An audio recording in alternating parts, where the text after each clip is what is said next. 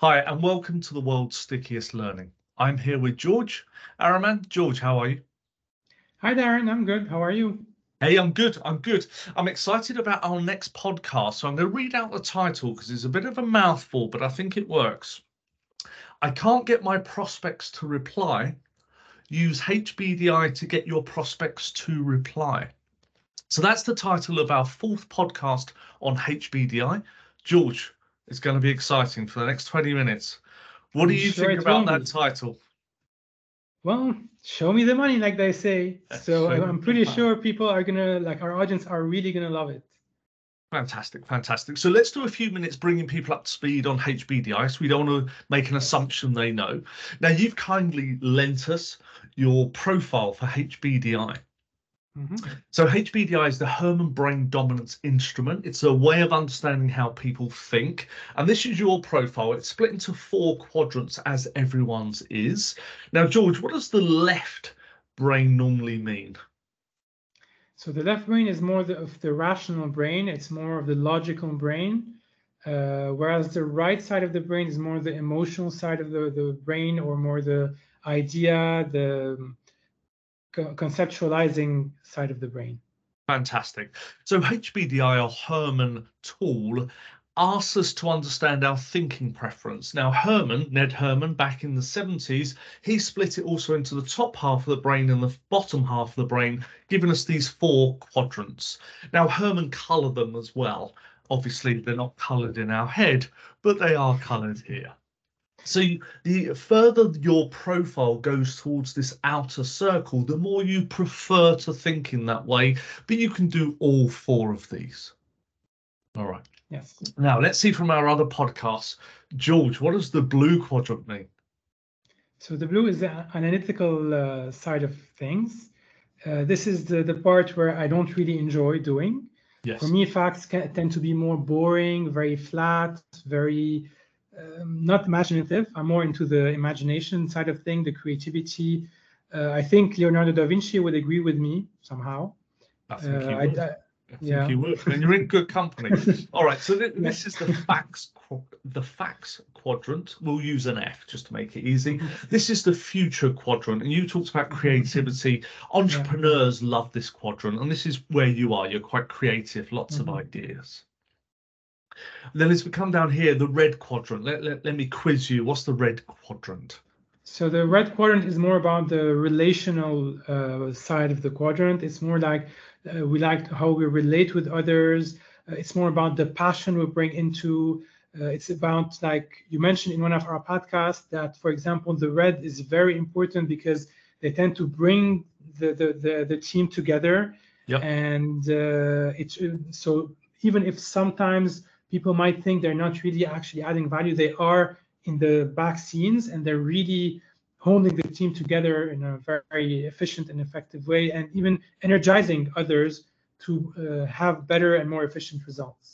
You're absolutely right. And it's the red quadrant that largely gets dismissed by people because it's emotional. And particularly as a British man, I'm not supposed to show any emotion. I get that. The thing is, it's the red that drives us. You know, it chooses our career. We're passionate about retailing or engineering or whatever it is. It all comes from this red quadrant.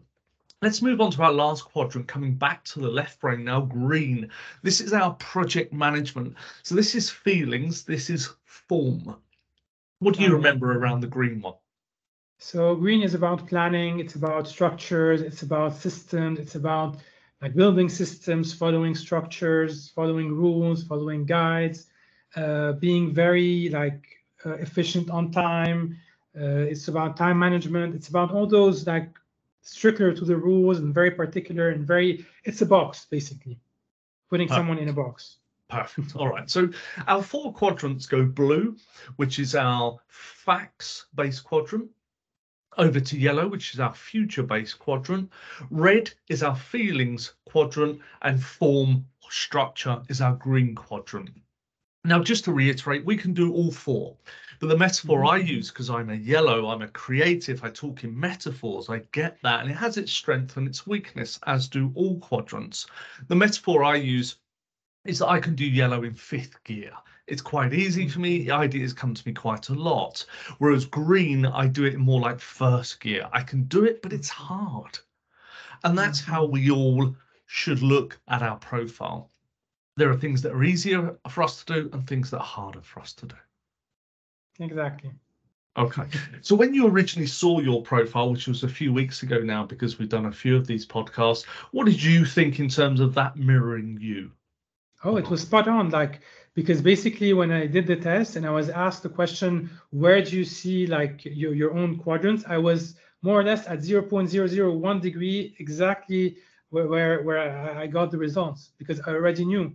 I know that like my yellow and red are very prominent. The green is more when I'm at work and overdrive, and the blue is like I'd rather delegate it to someone else or. Fabulous. No, I get that. I get that. And also, just for interest, you've seen on your profile that there's a solid black line showing where you prefer to think, and also a dotted line. The dotted line is how we work. How we are under pressure. And normally pressure equals work in the modern day, because there aren't many jobs now where you can sort of just not do a great deal, unfortunately, like there were in the 80s. So you have two profiles, and they don't always change, but they can do. So you have the profile of how I think normally and the profile of how I think when I'm under pressure. And some people's change and distort, others like me. Like yours. So, well, let's just on yours, they won't be able to see it on the camera, but what basically happens when you're under pressure is you actually go more green. You look for more structure, and you do less red. So you are less emotional. How does that manifest itself in real life? So usually when I'm at work, I love planning systems, and I spend like lots and lots of time building the perfect system. Maybe it's the fear of whatever. Yeah. So I build the systems, and then I move to either the ideas or the facts, and then like the people or the red side, I leave it till really the very, very end. So this is how I would do it. All right, and what we've talked about in other podcasts is how Herman and understanding your profile can help you in negotiation or in conflict. The way I like to understand what I think is the biggest advantage of Herman is it enables us to talk with each other about each other in the third person. So, for instance, I might say, oh, I see why you need that meeting where you see the whites of my eyes because you're red. Or a green might say, okay, I see why you need a plan. I might say to a green, I see why you need a plan because you're a green. You want to see all this in next steps. And it can help us avoid some of that conflict. But let's come back to the title of what we're talking about today, prospects. So would you just bring to life, what do you think's going on in the real world? Why are people fed up with not being able to get hold of their prospects? Well, my guess is as good as anyone, but I would say that they're probably not using their own quadrant to their advantage. So, for example, a red, I'm pretty sure that each quadrant has an advantage or a specific way that would make them convince a prospect in a better way. And it also goes to like in both ways. Knowing the prospect, in which quadrant the prospect is, helps a lot in order to help to like talk to them the way they want to be talked to and the way they want to be heard in order to give them what they want, if it makes sense. Yes, well, you're absolutely right. I mean, the way I describe it is each of these might be a language, French, German, Bulgarian, and so on. And if I'm talking Bulgarian to a French person, they're probably not going to hear. So the way we need to communicate, and if we don't know the profile of our prospects, is to try 4 different ways. So, for instance, let me try and put you on the spot a little bit. I work on a Mac that's here. If I was trying to sell that over, let's say, an email marketing campaign, and I was talking to a blue, or I thought I'll try and connect with the blues, what things might I share with them about this Mac that I'm trying to sell? So since you're selling a Mac and you're talking about the blue quadrant, you're probably going to emphasize on facts. Yes. So it's going to be like probably the pricing, how much the Mac would cost, why it's better, like you compare it to a PC, for example, why the Mac is better than the PC, what are the configurations, like how many people bought the Mac versus how many people bought the PC, those kind of things. So it's basically numbers. Yes. You're putting all the good use Perfect. of numbers, the good numbers that are better than like other competition.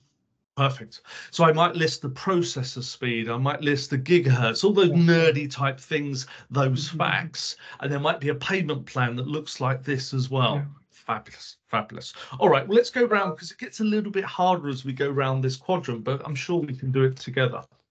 So if we're talking to the yellows, what might we talk about if we're selling this Mac to them, do you think?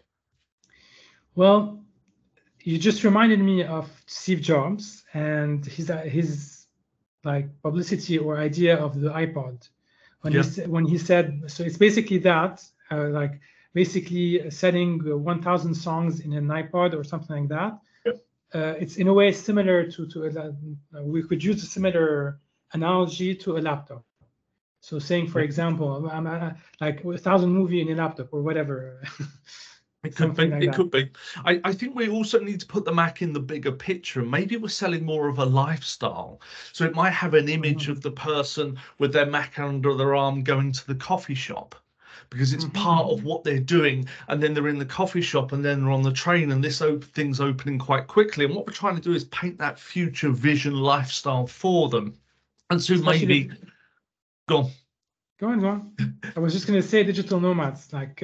would really actually love that, and they're like always traveling and going to places, and so this would be a really good thing. It would, and maybe a 30-second video might just bring that whole lifestyle together, and they can visualize them using it in this place and that place, and how quick it is, and some of those other things. Okay, so we've nailed the blues and the yellows. All right, let's talk about the greens. So these guys are into next steps. They're project managers. How do we sell this Mac to them, do you think? So here we're probably going to emphasize on structure, and I think here we would bring in the processes and how the Mac is more efficient than, for example, the PC or any other competition. We would bring in, for example, the different tools we can use in Mac that we're not able to use in PC, and the floor is yours. Yeah, okay, no, that's all right. It gets a little bit harder with these colors, doesn't it? So one of the things that these guys might appreciate is the timeline from ordering to arrival. Maybe a finance plan as well might help them to understand it, and that they'll pay the Mac off by 2025 with this payment plan would be something that might be useful for them. These guys also want to understand the next steps. So let's say that we lay that out in terms of how the Mac might work for them. You can set it up like this, and this will look like this, and improve your productivity like this. So we might show them the options of the add-ons that the Mac has to improve productivity and how that links in a chain, because that's how these guys think, almost in a chain coming together. So in this for this particular quadrant, then probably either like a conference or sending maybe a video of the product and how to use the product, in this case the Mac, would be actually a really good idea. This is what you're saying, right? Yes. Let's strive for our reds. Now, these are our kinesthetic or our feely, touchy type people. So over email marketing, that's going to be really hard. So how do we sell this Mac to them? Over email. Nostalgia. We use nostalgia. Like, for example, the Barbie phenomenon. I think they nailed it really good. I didn't watch the movie, by the way. It's just like from all the marketing buzz that I heard around that, it was really good because they used nostalgia and they brought back in a way the days of Barbie and made it like a whole movement. So it's basically this that we're trying to do with the red quadrant. It is. I would also share testimonials. Now, this could almost trip into the facts, the blue quadrant, but what we'll try and do is share testimonials about how people feel. Wow, it was the best thing I'd ever had. When I opened it, the design was amazing. I could type so much quicker. The feel of it was wonderful. And what we're trying to do is bring that to life for these people through other people that have said some things. Especially influencers as well. Especially influencers. Very good point. So we've touched on how we might communicate in the language of our prospects, and we have to try each one of these. So if we take an example, this might be quite challenging for both of us, but if we were selling McDonald's, we would try and sell. Now, Ray Kroc, who founded McDonald's, was all about consistency of the burger.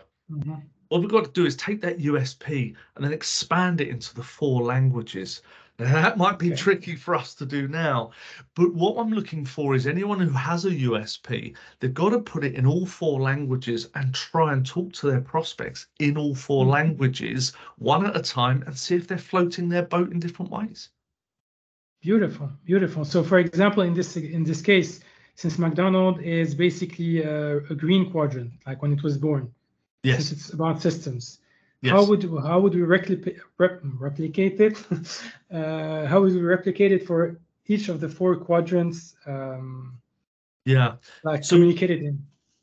Yeah, so let's say we're Ray Kroc and we're trying to get investment from McDonald's, which is one of the things he did. He might say to the blue quadrant, the consistency will increase sales by 5% because that's what customers are looking for. He might say to the investors for the yellow quadrant that by having consistency, we can have more franchisees right across America because consistency is what we're looking for. For the greens, he might describe the actual process of how we achieve that consistency in store. And there's a wonderful piece in the Founder film on Netflix of a tennis court and how they lay out the different parts of the store, the restaurant, which is brilliant. And what we're trying to do is take that USP and put it in the 4 quadrants. So for us, the world's stickiest learning, the facts might be the blue. Okay, how sticky is it? How much behavioral change do you achieve more than anyone else? In the yellow, we're looking for, okay, over the next 6 months, we've got a learning culture happening more than anyone else because people are changing their behaviors and looking for more. Fabulous. And you can see how we might take each USP and communicate that quadrant differently. Yeah, no, it's interesting. So let's come back to the title of our podcast, and we need to wrap up in a moment. I can't get my prospects to reply. Use HBDI to get your prospects to reply, because everyone's frustrated with either being ghosted, that they have had some communication, or getting nothing back. So if it were an email marketing campaign, I would encourage people to think of 1 quadrant at a time and what you're going to communicate. Now, we're limited on email marketing. We're limited to maybe a video or a text or a piece of or an image. It's not long, but it's critical we know who we're targeting. Now, the easier quadrants are probably the blue. Facts is easy. It gets a little bit harder when we get down to the red, but with some research is very possible. All right. Love it. So, George, what else do you think our viewers would need in order to get their prospects to reply? So, just like you just mentioned, it would be interesting to do a preliminary research before, like working on the project or the product or the email. In this case, by really actually going, for example, like you gave, I think, an example in one of the podcasts, to go on LinkedIn and really research the person you're going to target, to understand what, like, the general energy, how they are talking. Are they talking more about numbers? Are they talking more about systems? Are they talking more about feelings or people they know? Are they talking more about ideas? You can see that, for example, by looking at the posts they are commenting on or writing. You can look at like their profile, their bio, the way they put their picture and everything. This is super important because it will help us do a lot of like preliminary work for that. You're right. You're absolutely right. I was talking about email marketing to the masses. You're talking about individual, and both are absolutely what we need to do. So let me give you a top tip on that. That if you're targeting one particular person, as a rough rule of thumb, we can overlay the VKA model, which is visual, kinesthetic, auditory, which is roughly our learning inputs or our communication inputs and outputs, with HBDI. And let me tell you how we might do that. So anyone that's here or here is typically a visual learner. And when you're looking for their text or their profile, they might use words like see, or they might use something like, I envisage this. All right. I So they're the imagined sort it. of, I imagine they're the sort of things that would turn these guys particularly, and to an extent, some of these guys. All right. When we come down to our greens, we're looking for things like next steps or timeline or timescale would be the sort of words that would indicate we're looking for a green. All right. And then if we come over to our reds, our feeling people, our kinesthetic people, we're looking for those words like feel. We're looking for a lot of words around people. So on VKA, these are typically visual people. All right. So we might use images to turn them on. These guys are typically auditory. We've talked about words like hear. So these guys are good. They look at their ears a lot. I was going to ask that. Yeah. That's it. And then we've got the feelings people here, which is our kinesthetics. Now, I'm trying to take two models and overlay them. It doesn't always work, but it can give us good targeted guesswork. I think it's brilliant. I think it really gives, at least for me, like it gave me an idea of how to better like know from the keywords or from the words they are using, how to reach out to the prospect, and it's really good. And I'm pretty sure like the audience, I don't want to assume, but I think it's going to be interesting. So my last piece is to issue a challenge to our readers to look at an email and see if they can pick up some of these words and guess from an email. This is obviously assuming they've had some limited communication, but they haven't yet sold what they need to, and see if they can understand which quadrant their prospect's in. Because if they can, then they can start talking more French to them or German or whatever the language is that they really need to. And if they do, they'll find that they get into a slipstream, which is much, much easier for them. All right. Love it. George, any questions before we close? So I do have a question. So the question is a bit, so what I'm trying to say is, let's say we're talking with a prospect and who's in one of the four particular quadrants. Let's say, for example, the blue. How would you approach this prospect in each of the different phases? So basically, we're going to be using all four quadrants, but like probably you're going to initially start with an emphasis on the blue quadrant first, but then would you go more towards the green, then the yellow, then the red, or how would you do that? Like if we take an example of an email, for example, the first series of email would be, for example, facts.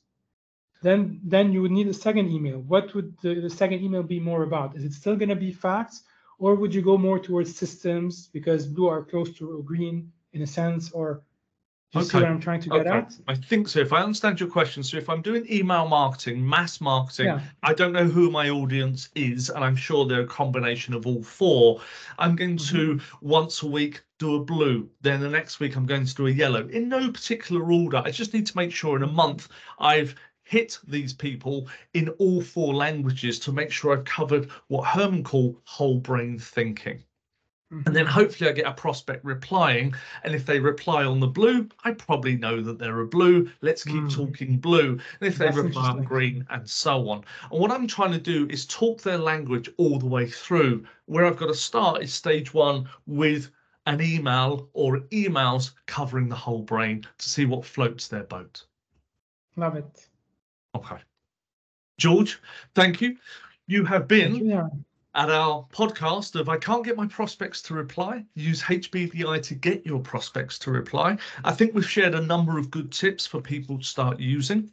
If you'd like to get your HBDI profile, then please, the link will be on the website or on this podcast.